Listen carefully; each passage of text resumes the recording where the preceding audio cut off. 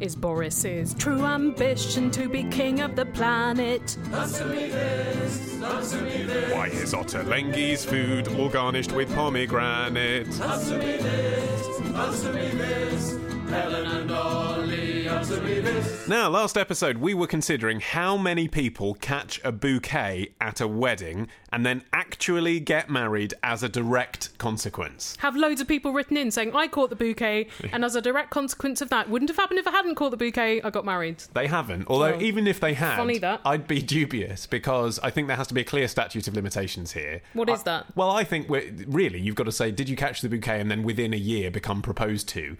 I think if you're saying, I caught a bouquet and 20 years later I met the man of my dreams, I mean, you might as well say, everyone who catches the bouquet will at some point die. Anyway, it turns out there is more than meets the eye to these misogynist bun fights. Wayne in Cambridge has written in to say, I recently attended a wedding where the bride threw her bouquet. Before the event, though, there was a lot of talk amongst the female half of the wedding party about fixing the throw. No! Controversial, isn't it? Why? I know. This is the kind of thing that should never be made public, Wayne. You're the Edward Snowden of bouquet throwing. They wanted to fix the throw so that one of the bride's sisters caught the bouquet. She wanted her boyfriend to ask her to marry him, and they thought that if this sister caught the bouquet, then social pressure would force him to pop the question. Because that is such a romantic reason to ask someone to marry. Social pressure. Social pressure. It's the thing people always bouquet-based. say, isn't it, in the wedding speech? First met across a crowded room, but it was really social pressure that brought us together. We'll never look back. And also, if this man is not inclined to propose anyway, I'm not sure the bouquet toss would make him think, oh, actually, I've had a complete about turn. There was a lot of planning, continues Wayne, and the bride let fly. Unfortunately, the bouquet flew straight over the waiting girls. Aha, didn't plan properly, did you? You should put it up a net or something. And into the arms of a young girl standing at the back of the hall. Did she get married? Yes, well, someone now must obviously marry her because that is social pressure. Can't leave her hanging. I must admit, says Wayne, that I thought the idea of them trying to fix a blind throw was quite amusing. Well, listeners, I know you've been waiting on tenterhooks since the last episode of Answer Me This to find out the results of who's got better legs from knee to foot, Okay. Ollie or Martin. Can I just say, before you reveal the results, and I genuinely don't know, you've been collating the data, right? Yes. Okay, Martin, I am do you the know? Do you statistician have any in this idea? room. No, I don't know. Okay. I haven't heard. So the audience have been impartially voting on who they think's got better legs. But may I just say, Oh, no. and I'm not criticising you, Helen, I'm just saying it's a fact. It's not a good photo. The photo you put up of our legs, although I'm happy with the way my leg looked in the photo and I think is representative of the shape and definition that I am proud of in my legs, Yeah. I don't like the fact that the picture includes our feet, because I'm just going to concede now, if I've lost, Martin does have better feet than I. Oh, thank you. I wasn't saying that I had good feet. I was saying I had shapely legs. I was very specific on that point. right. I think some people are voting for Martin because they like his feet. That's nice, actually, and I appreciate that. I looking at that photo, I thought both of our legs look pretty nice, actually. No, I've got better legs than you. Well, I know you would say that, but you're wrong. If you want to see this photo while I deliver the verdict, go to answermethispodcast.com/legs. People have said such things about your legs as, I wouldn't kick either pair out of bed. Very flattering. That's nice, thank you. I'd have Someone both. who just likes to have pairs of legs in bed with them, detached from the bodies. It's a bit Louis Burnell, isn't it? I'd have both and lick golden syrup off either. Saucy. Really? Neither are good, but the leg on the right is the best of a sorry pair. Fuck that guy. Left wins best ladies, right wins best mans. So I can reveal now that the legs on the left belong to Martin and the legs on the right belong to Ollie. See that shapely definition. And by the way, I wasn't tensing, to people who say that I'm tensing Sure. and trying to show off Oh, that yeah. definition. That's just natural muscle that's there. Yeah. You haven't had implants or anything. Exactly. You can get them. They're a procedure. No. Martin's the one who's just got an absolutely straight leg. I've got a picturesque line, mate. It's like Heather Mills is standing there with me. I'm like a fucking Coke bottle. Do you want to hear who is the winner? I think the world wants to hear, Ellen. There was a 60-40 split in leg preference. And the winner of Yes. the leg off, Ollie's legs. Wow! But Well done, Ollie. a lot of Thank you. people like the right legs. Are they Martin's? Yeah. Isn't it interesting that I think people maybe voted for them because they thought they might be Martins? Yeah, and they didn't like your foot pose. You gave really bad foot. So, as I say, I'm not claiming to have better feet, but yeah, I'm glad that the audience has voted for my legs impartially, and they're right. They're right to do so. So which body part do you want to compare this episode? I think ballsack is the obvious next step. All right, I'll post a photo on answermethispodcast.com/no thanks. Hello, Helen and Ollie and Martin. It's Rebecca from Letchworth. Please answer me this because it's been bugging me for ages. What breed of dog is Gromit? from Wallace and Gromit. Is it a beagle? He is a beagle. Is that? Did you just? I thought he was a beagle. That was a Did you guess, really? yeah. The ear shape and Yeah, the snout. Actually, what are they still doing? Because I haven't seen any of their work since Curse of the Were-Rabbit. Which was great, wasn't it? I can't remember. It was dead good, that, I think. I think I went with our friend who had just broken up with someone, so he was quietly crying throughout the screening. Okay. At the storyline, because there's obviously a love interest I there. don't think he was paying attention to the Right, film. okay, that's a shame. But what they've been doing since then is a couple of spin-off, like, BBC series for kids. Yeah, some of them are animated like normal drawn animation, aren't they? Well, Rather of than course, claymation. the problem is... I mean, and Nick Park's been quite open about this. It's time-consuming. Exactly. They've always refused, even offers from American telly for millions of dollars, to make a proper, 10-part, 30-minute series, or even a 15-minute series, because it takes so long that would be years of work. It's not worth it. The series that they do are kind of like teaching kids about science or something like that. So you get like a 2 minutes worth of Wallace and Gromit, and then, actors or cartoons or whatever. What does Wallace know about science? Well, he's an inventor. Yeah, but he's a bit an idiot. ramshackle. Yeah. He's a try it and see if it works kind of guy. He's not an idiot. He built a rocket in his back garden that took him to the moon safely and back again. Yeah, but he And thought he's the an moon was- idiot. That's something that took NASA years. Yeah, but he ate part of the moon, Martin. Well, of course he would. Yeah, you see, Buzz Aldrin probably did as well. You would, absolutely. Where are the crackers, Neil Armstrong? But the other thing they've done, actually, is they've opened a ride at Blackpool Pleasure Beach. Oh, cool. Yeah. The bleakest place on earth. Yeah, if anything was going to get me going back to Blackpool, Yes. it would be to ride the Wallace and Gromit ride, which looks decent. It costs £5.25 million to build. Okay. I thought you were going to say it cost £5.25 to go on. I thought that was a very odd way to say that. It probably is about that. Yeah. It's kind of it's more like a sort of Disney ride in that it's not got many thrills and spills. It's a slow moving ride around Yeah. the history of Wallace and Gromit told in animatronic form. That's cool. Sounds fun. Actually, they could easily have a Legoland style Aardman Land. Totally. That would be quite great. It would be good, yeah. Yeah, but again, I suppose more expensive and time-consuming than simply licensing your brand to someone who's going to develop one ride for you. Here's a question from Drew. Helen, answer me this. Why is sleep often referred to as kip? As in, I'm going off for a kip. Yeah. Yes. Yeah. That is how that word is used. That's right, Do yeah. you use it naturally? It's not one of those slangs that it's unacceptable to use because it's so put on. It's like you're in a Guy Ritchie film. It's, No, I think it's that's one right, that we would say Something a that the bit. Cockneys say that we would say too. God Kip bless is the them. great leveller. Kip is also the unit of currency in Laos. I was interested to read, and it also means the hide of young animals. But it used to mean a tavern or a brothel, places where you would go and lie down in a bed, because taverns, people used to stay over in them. And eventually it just came to mean the act of sleeping that you would have done in those places. Lost the meaning of having sex with prostitutes. Yeah, well, generally, but I suppose euphemistically people could say I'm going for a kip with their partner, and actually that's really what they're up to. Yes. Excuse themselves from a party. Time to get some kip, ho-ho. I don't think you'd go for a kip at a party. Oh, I don't mean literally as the party continues. I mean, I was imagining dinner party here where you're staying over, for example. Or, you're in see. a hotel bar. Time to get some kip, but actually you're going to go upstairs and fuck. I think that's an incidental I'm just saying it can application of it. happen. Yes, Yeah, of course, yes. that's what I'm saying. Yes, kipping can still mean that. Yes. You're like, I'm off for a kip, and then you go down to the nearest whorehouse. You've got a question, email your question to answer me this podcast at googlemail.com. Answer me this podcast at googlemail.com. Here's a question from Rick in Manchester who says, I was lucky enough to receive a gift of Kendal mint cake from my mother-in-law recently. Sounds amazing. Yeah. She must like you. Apart from tasting pretty vile, he says, it doesn't really taste like that green mint stuff growing in my garden either. So Helen, answer me this. Do they use actual mint in the production of Kendal mint cake? And if not, what the frig is it? It's peppermint oil. It's an extract of mint, Yeah, presumably. exactly. So, whoa. How do they make that? Because I asked this because, for example, I use chili oil on my cooking. Yes. Here's how I make chili oil. Chili and oil. You put some chilies and some olive oil. No.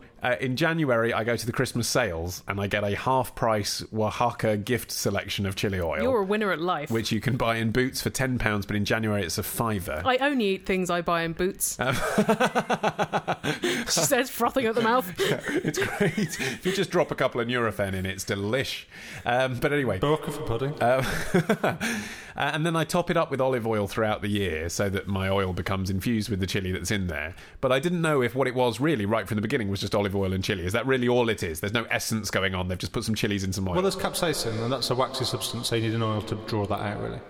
See, I had no idea what he just said. Is what he said's right. Oil got chili in it, Ollie. How do you make mint oil? Do you just put mint in oil? That's my question. No, it's a more sophisticated process to extract the oils that are in the plant. So it's like the oil that comes off on your fingers when you rub the plant together? Yeah. Right. It's the extract. In fact, Kendal mint cake is a very pure product. The only ingredients are sugar, glucose, obviously that is refined. That's sugar, water and peppermint oil. It's all sugar, though, isn't it? Yeah, and did I mention sugar? Yeah, a fuckload of sugar. Yeah, and water, healthy water. It's almost impossible to avoid water in foodstuffs, isn't it? It's possible, actually, that people listening to this around the world have not heard of Kendal mint cake. Right. Because as parochial, disgusting foodstuffs go, it does travel. I mean, of course, but probably most of our listeners in the USA, for example, won't have heard of it. So, well, it's like tablet outside of Scotland isn't really available. What is tablet? Tablet is like Kendal mint cake without the mint. Oh, God, even worse. What's so just sugar, then? Well, it's sort of like fudge, but I think a bit less condensed milky. All fudge can go fuck itself. You've made your feelings on fudge known before. It's worth saying the fudge again. is busy fucking itself in the corner. Kendal mint cake is like... oh, yeah, that. It's like a little brick made out of sugar. It's like a peppermint cream if you've ever made one of those. Yeah, it or is like a bit like fondant out of the middle of a cream egg that's gone hard. And the branding was very clever because all along they've sort of suggested that it has medicinal qualities. They say if you're stuck up a mountain, like in Kendal, where it's from, then you can have this sugar boost.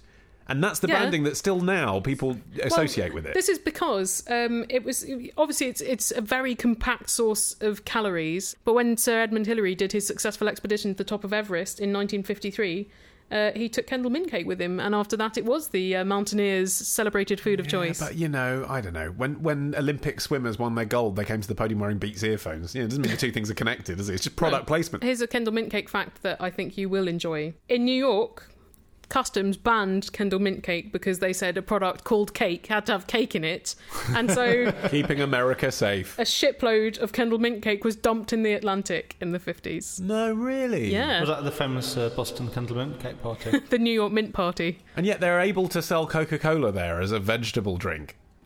I mean, this is the ridiculous double standards. Other fun Kendal mint cake fact. It was one of those foodstuffs that came about by accident because in 1800 and something, someone was trying to make glacier mints in Kendal, those clear boiled sweets, and left it on the stove too long and it turned into Kendal mint cake. But then presumably, obviously, at that point didn't have chocolate wrapped around it.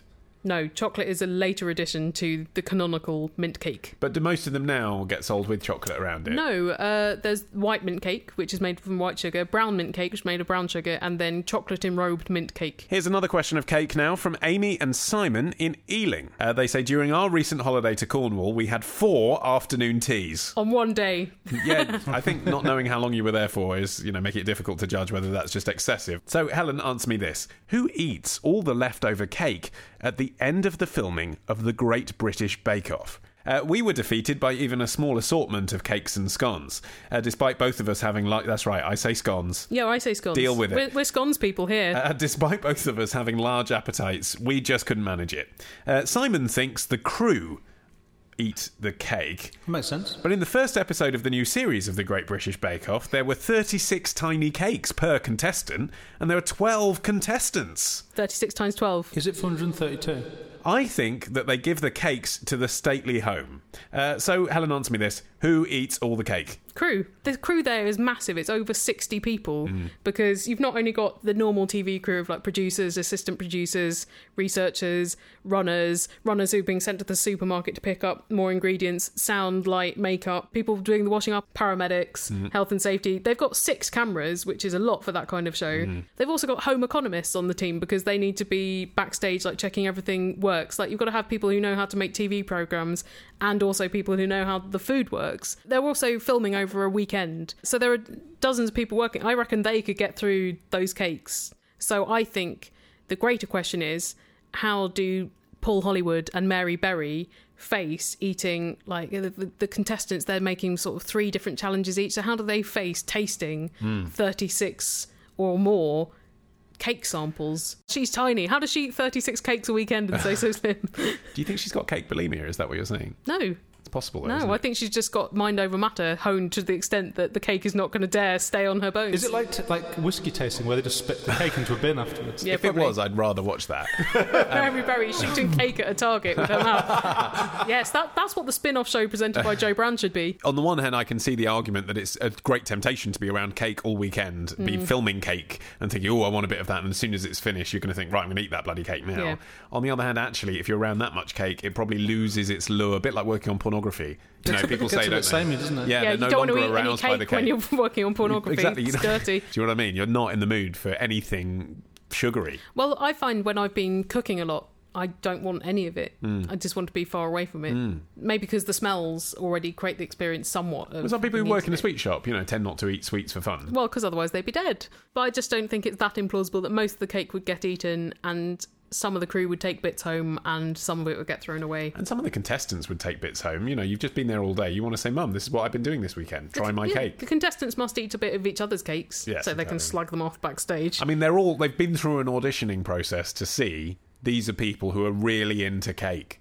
Of anyone, if you're going to choose a sample group of people who might want to eat cake after making cake, it's those people. Imagine if you turned up and they said, so, do you like cake? And you went, yeah, it's all right. Yeah. Now, you're actually getting into this series of GBBO, as I refuse to call it, because I'm not a prick. Gababo. Yeah. Well, I've only seen one episode so far, but I've forsworn it the previous few series because I like shows like Ace of Cakes where they're making a massive, really intricate animatronic cake. Yeah. That's difficult. I could not do that. Correct. Bake Off, hitherto, they've been making just ordinary cakes. And I think, well, where's the mystery in that? I'm capable of that. Whereas now they're doing things that are a lot fancier, and I think, all right, they've got some game. Cake, for me, is something where I don't want the mystery explained. To me, it's a bit like The Masked Magician. I want cake to be a thing that I casually eat. And I think, fancy a bit of cake now. I don't want to think about the work that goes into it. That doesn't make it taste better to me. No, to me, cakes and also close-up magic and stunts are not diminished by knowing how they're done. If anything, my wonder only increases by knowing the process. As with all of those cases, you want to replicate the process. I'm very good at stunts.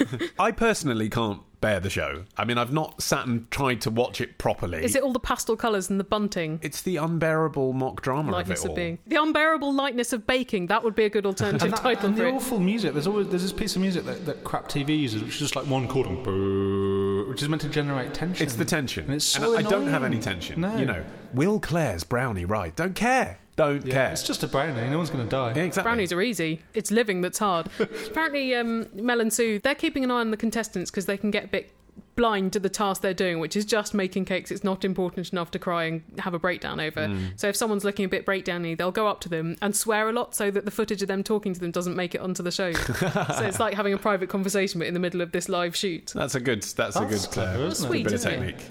Have you ever bought something specifically because you've seen an ingredient be used on a cookery programme? Absolutely not. If anything, that would make me think, too predictable It's to buy over. that. It's over. It's like when I was a teenager and I was like, I'm not going to listen to music that other people I know have heard of. Yeah. Well, this is the thing with Great British Bake Off now being on BBC One. They're talking about it in terms of the Delia effect. When Delia first used cranberries, they went off the shelves or whatever, or North Wales sea salt. There was an omelette frying pan that That's disappeared off the shelves. Yeah. They're saying. And they're saying this year, the PR person for the Great British Bake Off is saying this year, Dried raspberries, is it? freeze-dried raspberry and strawberry powder. Powder. Yeah. Because apparently the first time they had to get freeze-dried raspberries for one of the contestants, they had to pick them out of a box of Special K because you couldn't buy them in isolation. I mean, I suppose it's nice that it does widen people's experience of how they cook, but it is kind of a bit sad that everyone wants to do it just because it's been on the telly all at the same time. Everyone wants to join in, though. Everyone likes to join in with things. I don't. Apart from Helen. Yeah. Surely you'd want to be a part of Mary Berry's lemon curd surge, though. Is that the After Watershed version? She used it on her TV series, apparently, and there was a surge in lemon curd purchasing. Curd surge. Curd surge. Hashtag curd surge. Well, I'm no longer so worried about rising sea levels. On that delightful note, it's time to take a little tea break with today's intermission from Answer Me This episode 169, available along with all our other archive episodes and albums and stuff from AnswerMeThisStore.com. Angel says, regarding the waxworks in Madame Tussauds, Tussauds pride themselves on almost 100% accuracy. If they could breathe, they would be real. But, Helen, answer me this. Does that mean Tussauds mould everything, even the genitals? Oh, yes. And after normal opening hours, you can go back there and they take all of the statues' pants off and you can have a little go. I wonder if that would increase corporate bookings, if you consider Stride Johnny Depp. I know that with men, they have a special uniform mould where their private parts would be so that the trousers hang properly. So every celebrity in Madame Tussauds has the same sized penis? Yes, Michael Jackson, George W. Bush, Johnny Depp, they've all got the same number. That's a wonderful sort of... democratic utopia, isn't it? Isn't it, yeah. Where everyone's just the same size penis, same size balls. It's less interesting than actually seeing the true variety of shape and the size. Diaspora, if you will, of celebrity genitalia. Well, stick this in your pipe. It's a question from Skype. Someone has dialed Answer Me This using Skype. Or equally, they could have called us if they had. The number to do that would be this. 02081235877. And let's see what they've said. Let's hear what they've said, Ollie. And let's hear what they've said. It's David, originally from London, but now in ridiculously sunny Moscow. Last night I went to see a wonderful ballet production of The Nutcracker, and it left me with a fairly, I suppose, obvious question, which is why did ballet develop as an art form? I mean, I can understand how we went from spoken stories to written stories to things like plays and films and obviously TV and podcasts. But how did ballet in itself come about as an art form? A lot of things happened, David, before people had telly to entertain them. And this is just one of those. Yeah, but it still goes on now, doesn't it? People very into their dance. Not many, it has to be said. Well, that's the thing. It is marginal and it's so expensive. But generally. it's, well, okay. And it's so difficult to do. Aren't both of those things slightly untrue, though? Like, it's marginal, sort of, but then if you look at things like Cirque du Soleil, which are the biggest tourist attraction in Vegas and tour their shows all over the world. And not ballet. Or you look at something like So You Think You Can Dance or Britain's Got Talent. Not ballet. Well, you say not ballet. There are elements of ballet incorporated into it. Elements? Yeah. Elements. So it's not completely like marginalised and uninteresting to people. Uninteresting to me, but not to most people. Or like Cats, for example. Massive musical, but really a dance musical with a lot of ballet style movement in it. But ballet style is not ballet. Yeah, the purist's not going to be happy with Cats. Well, and also, I take issue with the fact that you say it's expensive. You can go get a ticket for Sadler's Wells, can't you, for 25 quid? Yes, but then you're watching something like Matthew Bourne, which I have watched in Sadler's Wells for 11 quid, but ballet purists again will be like, oh, there's a bit too much jazz in this. I've seen a Matthew Bourne thing as well. I saw Play Without Words. You see that one? Seen that. No, I saw the Nutcracker and also Sleeping Beauty. I've not seen the Nutcracker. Maybe I should go and see one of the traditional ones. I know that he puts his own spin on it, but at least it's traditional. Yeah, but at least the music is recognisable. Whereas Play Without Words, that was a play, right? And without words. And and its lack of words just made me drift off a bit. Yes, well, here's the thing. I always feel like ballet is beautiful and impressive physically, but it's a language that I don't speak. Yeah. Which is a bit of a shame. My thought watching it is, wow, I could never do anything like this. Yeah, I think that's right. Very obvious. I'm not going to play devil's advocate on this one. No, but also, is it worth it for those dancers to devote so many decades of their lives to training when they might not make it and physically ruining themselves? Because dancers have a lot of joint problems and bone problems. Art shouldn't be about technique. If you want to see good technique, you can go and watch athletics. Why shouldn't art be about technique, Martin? Because it's about expression. That's only one component of it. But can you express without the proper technique? This is what a lot of people would say about the abstract artists. And you've just made a good comparison there with gymnastics. I actually weirdly love watching gymnastics on the telly. Too. Yeah. And maybe that is because I understand it. And it's not trying to tell a story. Yeah, but actually ballet is. So actually I should love it more because I love watching bouncy people being bendy. In fun costumes. And so why not do that whilst they're also telling the story of the Capulets? But somehow I don't relate to it. I know that there are people who are listening to everything we're saying and think we're Philistines and we don't understand. You're probably right, but I sort of don't care. Anyway, ballet and opera kind of sprung up at the same time, which was 15th century in Italy. It was like a spectacle in the courts. Noble men and women had pretty much fuck all to do. And so they would watch and participate in these big extravaganzas, which included dance and music and poetry, and I think even painting at the same time. And Catherine de Medici thought this was so amazing. When she married Henry II of France, she launched ballet there. Like, she was funding ballet for the French court. And it was meant to be based on the social dances of the courts, which is why there's a lot of like these rigid upper arm movements and very set patterns in which they move. And then it became like a social requirement. So the nobles were all learning how to do it. And in fact, Louis XIV, he was a major player in ballet because he danced a lot of the roles himself and made it hugely popular. Bet it was a bit shit though. Bet compared to if you were having a meritocratic auditioning process, he wasn't really that good.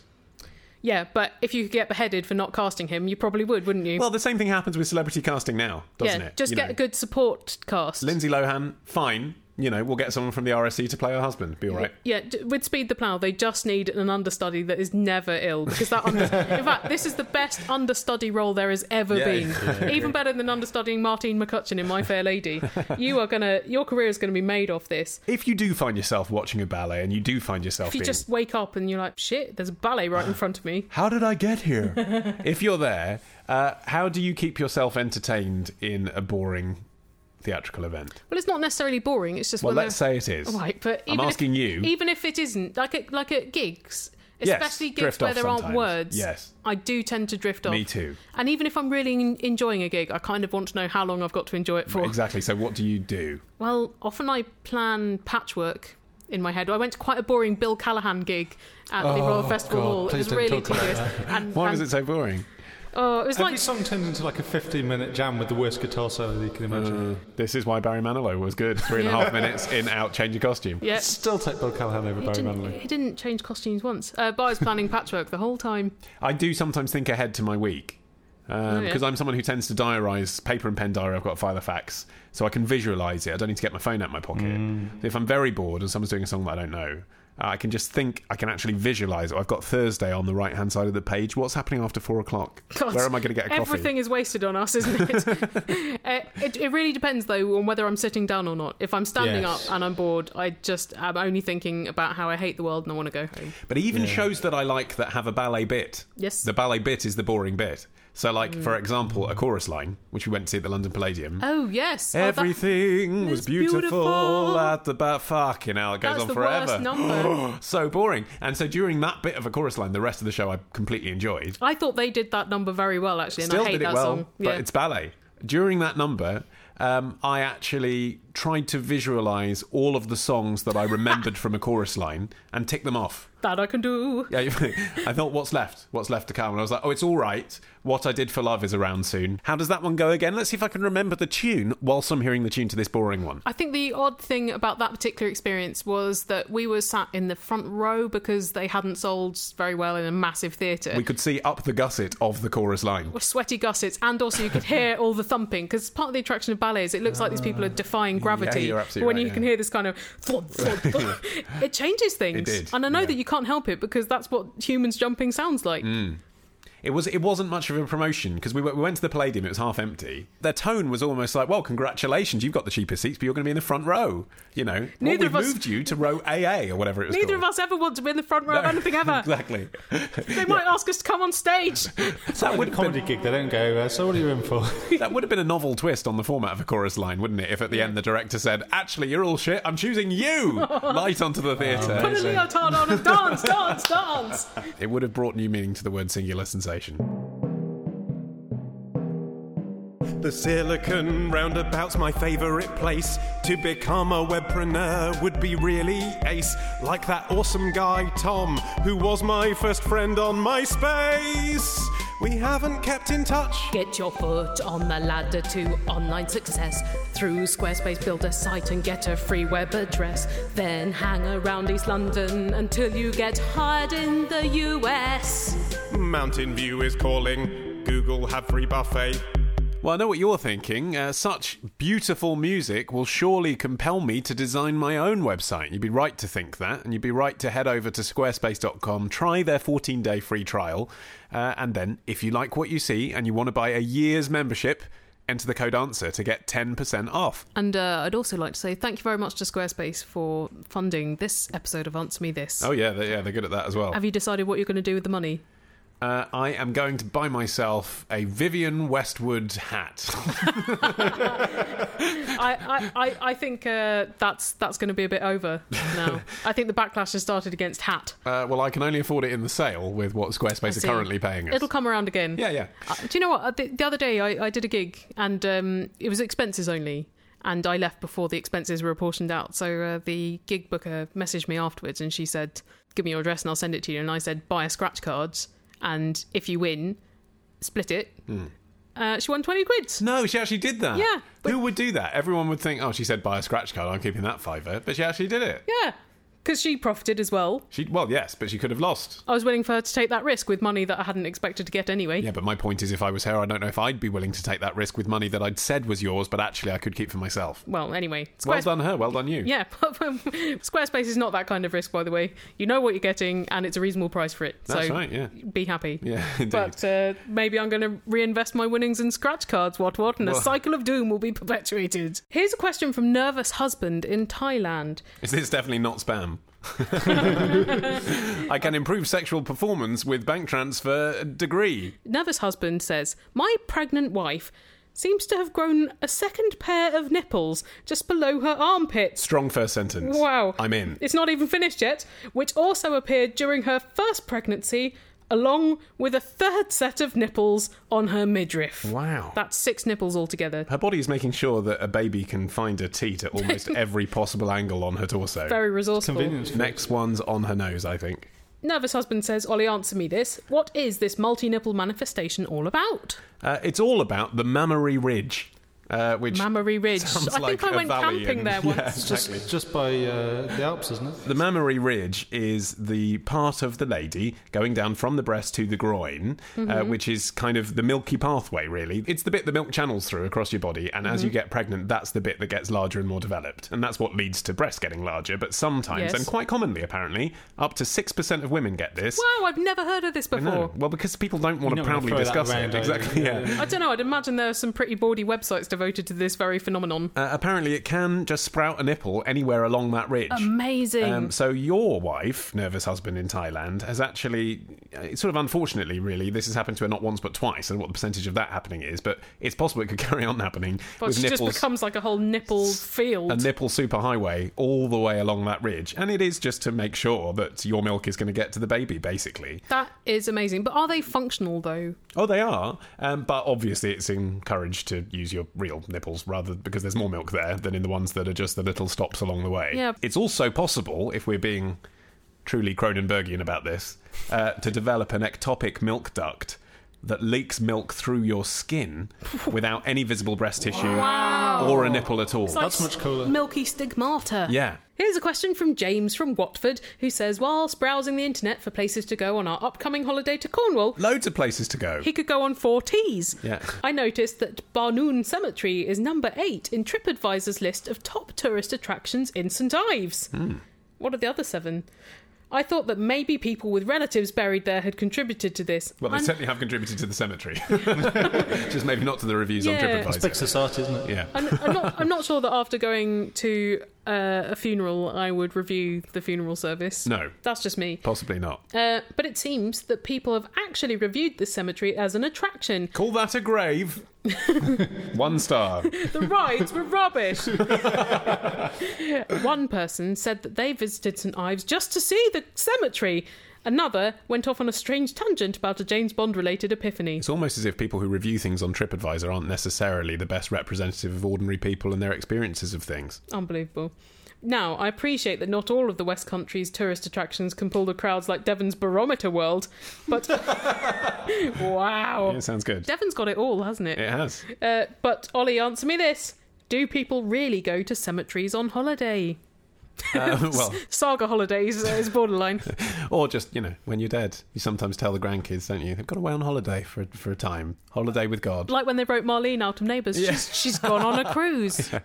But yeah, some people do go to cemeteries on holiday. A lot of people go to Père Lachaise cemetery in Paris, don't they, to see the famous graves? James Morrison, yes, Oscar Wilde. We've talked about that before. Not James Morrison, the young singer-songwriter that's still alive. Jim, as in from The Doors. Oh, you're Yeah. on formal name terms with him. But in fact, until this question came out, I hadn't really sort of remembered this myself, but I've been to a cemetery on holiday. I mean, it wasn't the destination, it wasn't the reason we Yeah. went, but I've been to the old Jewish cemetery in Prague, which is one of the major sort of tourist highlights of a trip around the old city there. It's because you've got 12,000 tombstones there, all Wow. crammed into one tiny little city block. Jesus. So you've got them going from the 15th to, I think, the 19th century.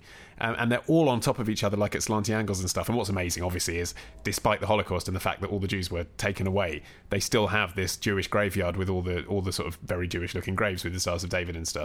So that's fascinating, and it's all around the old synagogue and things. And that is hugely popular with tourists. Yeah, and also people go to the graves on the North French coast, marking Yes, the of First course, World War. indeed. Yeah, exactly. And they'd see that more as... I guess a historic trip to Normandy rather than a trip around a grave, but that's what it is. But there are a number of cemeteries in London that I would encourage tourists to go to.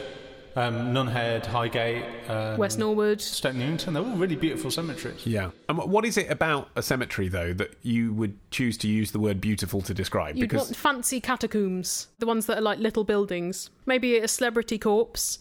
Nice hill. Yeah, a nice setting. Good view. Yeah. But a bit morbid, you'd admit. Sometimes on holiday it's not all sweetness and light, Ollie. No, but you're aware, aren't you, that there's lots of dead people underneath you? Yeah, but then, to be honest, a lot of places where you're walking in a city used to be a cemetery anyway. Yeah, that's true. Actually, a stunning one that I went to, again, forgotten about it till literally this conversation right now, but just 2 years ago I went to Stirling Cemetery in Scotland. Actually, I went to have a spaghetti in an Italian restaurant that was rated very well on TripAdvisor, as it happens in the local shopping mall. But whilst I was there... You got lost. I went through... I got lost. And I went through Stirling Cemetery, and it was swathed in fog and very atmospheric. Brilliant. And also I've considered as well when I was in Los Angeles, and in the end I think I was right to choose the Warner Brothers studio tour over it. But I'd considered going to Forest Lawn. Yes, who's buried there? What's Forest Lawn? Where all the... It's Betty Davis, Liberace. Oh, right, okay. Yeah. I bet Liberace's got a fancy tomb. Yeah, well, there's a lot of Venetian glass mosaic apparently as well. I bet the burial grounds in places like Venice are pretty remarkable to see. So yes, I think what we're saying is it's pretty common for people to go to cemeteries, although not boring, ugly ones like the ones that are around a modern crematorium. No, I think that's it. They need to have a special feature. And in fact, another one that I've seen online that I'm intrigued by, if I ever go, is La Corraleta in Buenos Aires, which is where Eva Perón's buried. So celebrity corpse, got that, tick that. Bam. But also, amongst the various different carved mausoleums, there is a sculpture of a bride who died in an avalanche on her honeymoon. Oh. And the sculpture depicts the person who's buried there. That's unusual. Yeah. I slightly discount TripAdvisor and their rankings of top tourist attractions anyway. Yes. For two reasons. One is I think you have to remember what motivates people to post a review in the first place. It's either unbelievable adulation or red hot rage. And in a context of they think other people haven't remarked upon this. You know, no one's ever going to say that Claridge's is the best because people know Claridge's is a good hotel. Well, when you say no one's ever going to, I bet people do quite regularly. Sure, but comparatively, people are more likely to say this 4-star hotel that's half the price of everywhere else is surprisingly really good and underrated. So then when you look at attractions, I think you get a slightly skewed list because people don't say the Tower of London's amazing. The other reason why I don't trust them is because the geographical groupings. So, let's take Slough, for example. Okay. Slough is very near Windsor. That's right. If you're a tourist, you might not realise that. A lot of people who are staying in a 3-star modest motorway-style hotel in Slough are staying there because they can't afford to stay in Windsor. Or because the hotel had Windsor in the name. Sure. But they're staying there because they want to go and see Eton and they want to go and see Windsor Castle and they want to go to Legoland, but they can't afford Windsor, right? But if you go on the Slough page of TripAdvisor and say, what are the top attractions, it's not going to come up with Windsor Castle and Legoland. It's going to come up with, a local arcade centre. And that's because that is in Slough. But actually the point is Slough is near Windsor. That's why you're there. So I think there's always that skewing going on as well. Yeah. So there you go. That might be why. Because if you're in St Ives, top attractions in St Ives technically might be in Penzance, if you see what I mean. You might be there for the general area of the beautiful beaches around Cornwall. And yet you say, what's the best thing in St Ives? There might not be that much listed. So I think in summation you're saying TripAdvisor creates more problems than it solves. Oh, yeah, but I love it. Yes. I love those problems. Spent hours trying to resolve those problems. Yeah. It's the modifiable unit area problem, isn't it, really? Yes, that's what I said. But what does that mean when I said it? Or it's a geographical conundrum that just the geographical areas you consider skew the data that you're collecting, and it might actually give you patterns that don't exist or obscure patterns which do exist. Well, it's not going to get better than that, this show, so let's bring this to a close. But if you want to plan a holiday for yourself and you don't want to just rely on TripAdvisor, you will of course want to listen to our hour-long special album Answer Me This Holiday. I'm not sure that's going to be much help in planning a holiday. Well, we talk about various destinations in it, I think internationally. There's Italy in there. We talk about stuff in the USA. I think if you're not on holiday, it might feel a little bit like you are on holiday for the hour hour that you're listening to it in. Oh, yeah, well, that's a good reason as well. Anyway, that's available on answermethisstore.com. But if you want to send us a question for future episodes of the show, or find us on Twitter or Facebook or anything, then all of those contact details are on our website, AnswerMeThisPodcast.com. Also on our website is written content, so if you're thinking, they've never featured my email on the show, perhaps it is there. So do prepare to visit and do check out our sponsors squarespace.com, and do return in a fortnight's time for Answer Me This 297. Do it. Bye!